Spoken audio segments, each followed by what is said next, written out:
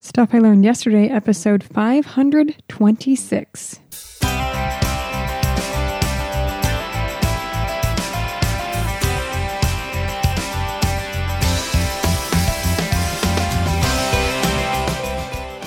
Hello and welcome to Stuff I Learned Yesterday. My name is Stephanie Zimmer. I made a return to podcasting this week after a 3-week hiatus, and I believe that if you aren't learning, you aren't living.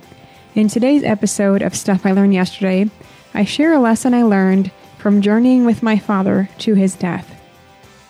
Today's fun fact. In the Catholic tradition, November is the time to remember those who have passed away. It wasn't until I was an adult that I learned that Halloween did not have satanic roots, but really was All Hallows Eve, the vigil of All Saints' Day. This is celebrated on November 1st, and November 2nd is the celebration of All Souls' Day. The Hispanic culture celebrates El Día de los Muertos, which means the Day of the Dead, to remember those who have gone before us. In many Catholic churches, the entire month is devoted to remembering the dead. I want you to be part of the Friday Forum. Friday Forum is your opportunity to share what you've learned so that other listeners and I can learn from you. It can be a message as short as 30 seconds or several minutes long. It really doesn't matter, just as long as it's something that will benefit others. You can participate in Friday Forum by visiting our feedback page or calling our voice feedback line at 304-837-2278. When Daryl asked me to contribute an episode to the final season of Stuff I Learned Yesterday, I submitted an idea to talk about how my life goals are in a holding pattern due to not having a permanent job. Well, you know what they say about making plans. Life has a way of being unpredictable. I had no idea how much my life would change 2 weeks after that initial pitch. On Tuesday, October 18th at around 12 noon, I got a very unexpected call from a local hospital. In my short life, I have received many calls like this because my parents have both had many health issues, especially in the last several years. But this time it was different. As I got ready to leave for my seasonal retail job, I got a call that my dad had taken a bad fall and was in the hospital. After the first call from the social worker, I was in shock.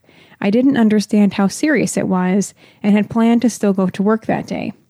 Over the next few minutes, I received another call from his doctor.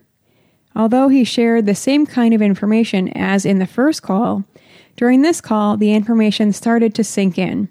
The doctor told me that there was nothing that they could do for my dad due to the severity of the bleed on his brain. With this information, my world collapsed. I couldn't make sense of it. How could my dad, who was the most sprightly 80-year-old man you could ever meet, be hurt so badly? He'd fallen many times before this over his life because of his disability, but how could this one be the one to take his life? During that call from the neurologist, the severity of the situation was really taking hold. I realized that I had no other place to go. My priority needed to be to go to the hospital. They were talking to me about deciding what to do, and I started crying. I couldn't even think straight to make a clear decision. The hospital next called my brother to fill him in and to ask him to come to the hospital. I next called my husband. He dropped everything to come home to take me to the hospital. I called my work to explain to them what was going on, and they excused me for the rest of the week. Those 2 calls were made in tears. I also called my other brother to let him know what had gone on, and at that point I had pulled myself together long enough to talk to him while I waited for my husband. I posted a quick update online to ask for prayers. My husband came to get me, and we were off. My brother, who was meeting us there, called me just as we were getting there to direct us where to go in the huge complex. I rushed to the neuro ICU to see my dad in a non-responsive state, looking very helpless. My husband, brother, and me were all there when his neuro team came into the room. They told us the same information that I was given on the phone, that there was nothing that they could do. He would never wake up, and eventually the bleed would increase until all functioning ceased. Once again, the tears began. They asked us to make a decision.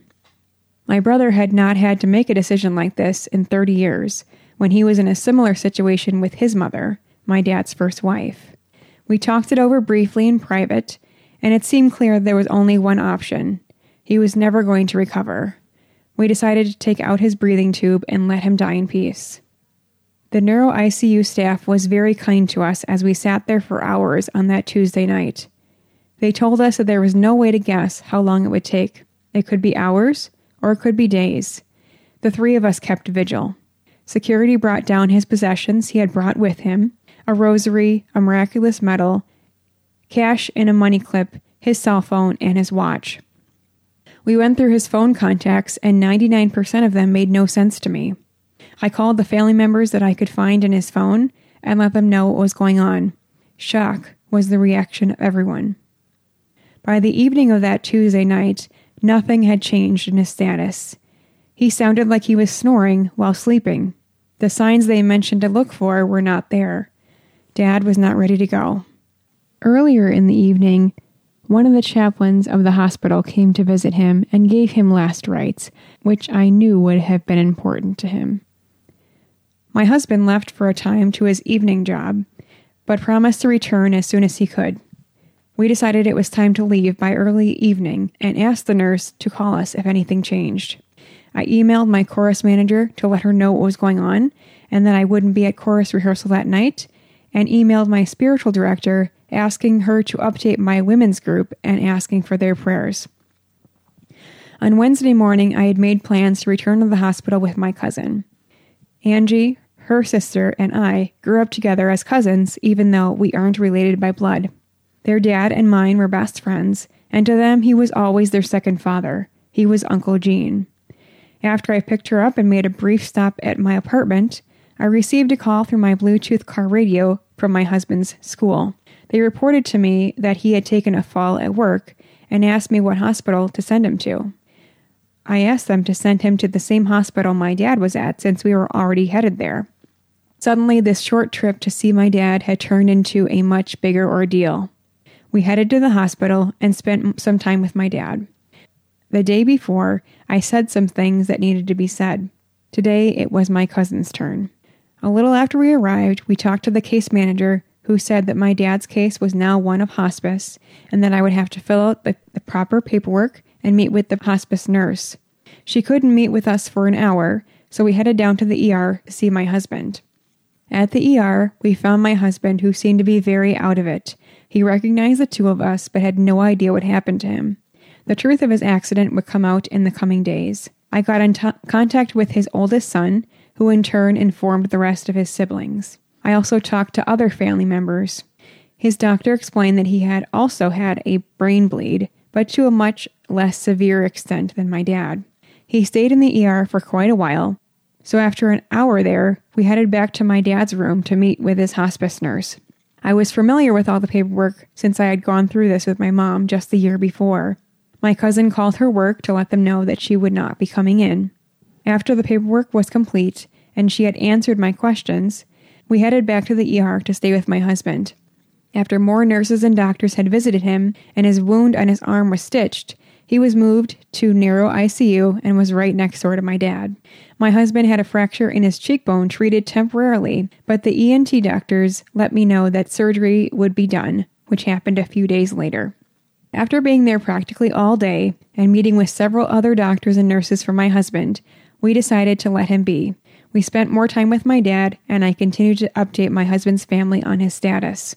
As evening arrived, we decided that we had been there long enough and headed out for the day. I kissed my dad and husband goodbye and told them that I would see them soon. On Wednesday night, I went to my symphony chorus rehearsal and was vigilant to both my husband's and my cell phone. I got a call from the hospice nurse in the midst of rehearsal to let me know that my dad's breathing was in bigger gaps. This situation could be resolved on its own, or it could get worse. I called my brother to let him know after rehearsal. I went to bed that evening, and just like the night before, wasn't sure if I would see my father alive again. At 3:20 a.m., I got the call I was dreading. I was informed that my dad had passed away. I called my brother, who didn't answer, but he called me back as I was approaching the hospital. I called my cousin, who asked me to call no matter the hour. Since my husband was still in the hospital, I got dressed and drove to the hospital. The hospice nurse informed me when she called that my dad was in a private room and told me how to get there when I decided to come in. The floor nurse took me to his room and gave me as much time as I needed. I held his hand and cried. I again told him I loved him and cried over the time lost. It felt so much like when my mom's nursing home called to tell me the same news for my mom a year before, but in that case, I didn't see her before it was too late. I felt lucky to have had this time to see my dad before the end. I know he heard me, even though he couldn't respond. A bit later, I went out in the hallway, and the hospice nurse sat with me. She took care of informing the funeral home after I left. I tried to sleep when I got home, but it seemed obvious that would not happen. I waited until it was a reasonable hour to talk to the rest of my family and to post the news online. I called for an update to find out how my husband was, and learned that he was moved to a regular room. He would be moved a few more times in the next several days and finally be released on Sunday. Weeks before this, the Green Bay Packers had been in contact with the Milwaukee Symphony, inviting the orchestra and chorus to perform at the game on Thursday, October 20th. In the previous 2 weeks, I practiced the music with the group and did a recording session to use for the game. When I informed my chorus manager about my dad, I told her that I did intend to go to the game, even if it happened after he passed. That afternoon, I went to meet the bus and traveled to Green Bay. My dad was a huge fan and a singer himself, so he would have wanted me to go. I received comfort and support from the chorus, and the chorus manager told me that she was glad I was there. Because of everything that had been going on, I was not able to get the clothes I needed for the performance because my order was delayed, and she told me that we would make it work and ask chorus members to bring extras. The afternoon and evening at Lambeau Field was a whole new experience as I had never been there before. I wished my dad could have heard all about it, but he had the best seat in the house to experience it. My husband's fall caused short-term memory loss, so despite me telling him about it and showing him pictures and videos of it, he remembered nothing in the following days. He still doesn't remember anything from his time in the hospital and very little in the days following, but each day he continues to improve. I enjoyed the time in Green Bay very much and got a little sleep. I was grateful that a friend could take care of my dog overnight. On Friday, I was awakened by an early phone call from another friend who offered to take my dog for the weekend to help out. I put her food together and she came to the hospital in the afternoon to get the key to pick her up from the apartment. On Friday, I met my brother at the funeral home to make arrangements for my dad. When my mom passed away, most of the plans had already been made, but for my dad, a few more decisions had to be made. It was good that he was there to help out. In the afternoon, I went to the hospital to be with my husband because he was to have surgery on his fractured cheekbone. His surgery was delayed a bit, and I stayed with him and his daughter. Eventually, he was taken to surgery, and I stayed with his daughter as long as I could. In the early evening, I left for a chorus rehearsal and asked his daughter to check her dad's phone with updates. Throughout these few days, I could feel so much support from the chorus as I headed towards our performances that weekend. On Saturday morning, I spent a little more time at the hospital, and in the early afternoon, I picked up my dog from my friend's house because I had missed her so much. She stayed with me from then on as things started to calm down. On Saturday evening, I had a chorus concert, and after we finished the music, I returned to my phone to multiple missed calls and voicemails from my husband requesting to be picked up. He called several more times that night and on Sunday morning. It was clear that he was on the road to recovery and was going stir-crazy in the hospital. I can't say that I blame him. I returned to the hospital on Sunday after going to church and stayed with him until his release that afternoon. We received our at-home instructions from the discharge nurse, and on Monday the hospital called to let us know when the follow-up appointments would be. I contacted my husband's family to stay with my husband on Monday so I could take care of a few things for my dad. I went to my dad's church in the morning to make arrangements for the funeral mass, and in the afternoon I met my brother and niece at my dad's room to clean it out. I had had this experience once before with my mom, but she had gotten rid of so much that there was not much left to sort by the end. The opposite was true for my dad, who had continued to accumulate things in his later life. It was a big project, but within a few hours, we had everything cleared except for the furniture.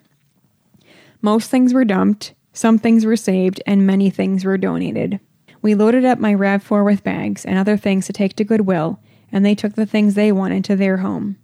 That evening and the following day, things started to settle down. I contacted my work to let them know that my dad had passed away and that I would need to take care of my husband due to an accident. They were kind and took me off the schedule for the week. On Wednesday, October 26th, we had my dad's funeral. My uncles came up from Kentucky and Michigan, and our family had a reunion, which was nice, despite the terrible circumstances. My aunt gave me prints of photos that one of my uncles had, and I put out a few other things for the visitation, including his wide variety of rosaries.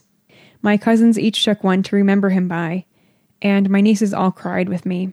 Many tears were shed, but in the end, I know he is no longer suffering. I was grateful for the family there, as well as many friends who came. The funeral mass was beautiful.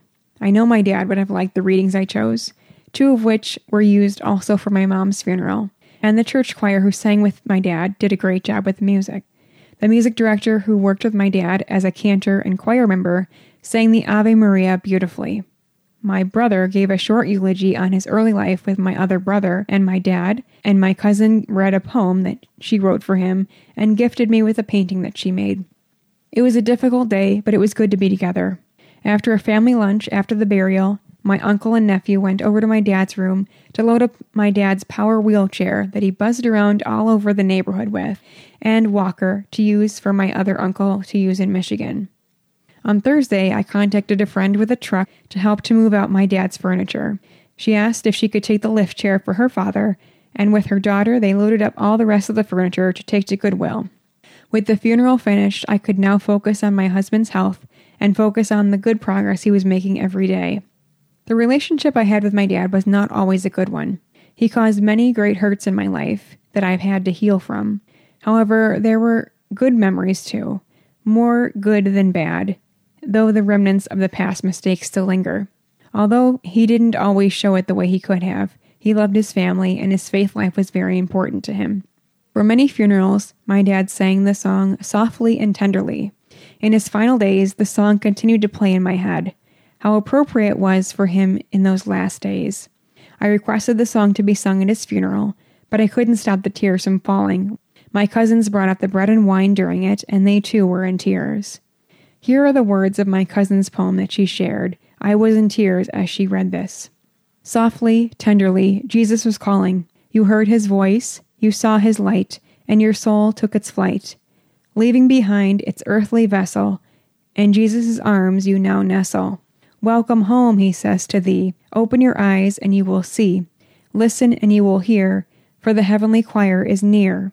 It is time to take your place, so please let's make haste. You look upon your master's face. He smiles, and you continue at his pace.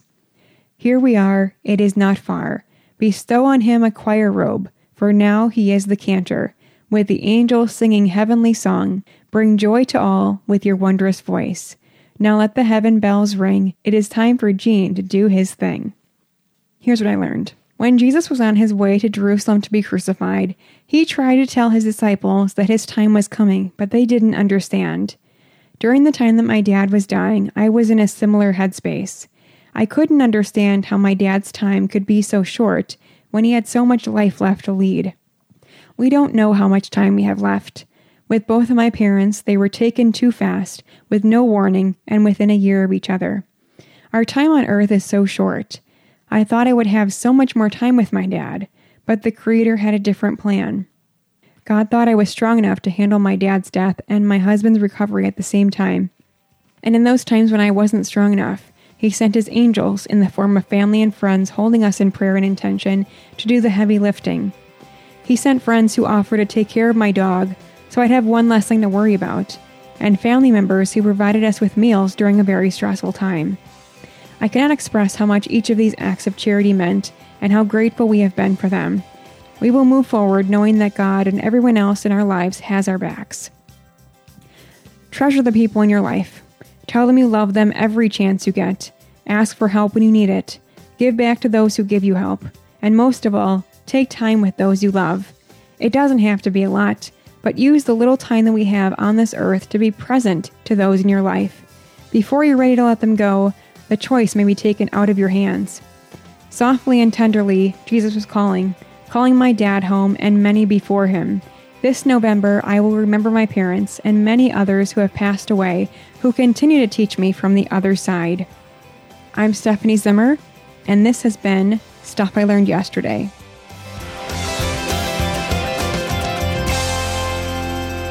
Follow Golden Spiral Media on Twitter at GSM Podcasts and Facebook.com/Golden Spiral Media. Join the Stuff I Learned Yesterday Facebook group at Facebook.com/groups/Stuff I Learned Yesterday. To subscribe to Stuff I Learned Yesterday, visit goldenspiralmedia.com/subscribe. If you've enjoyed this episode of Stuff I Learned Yesterday, I would be grateful if you'd leave a review in iTunes.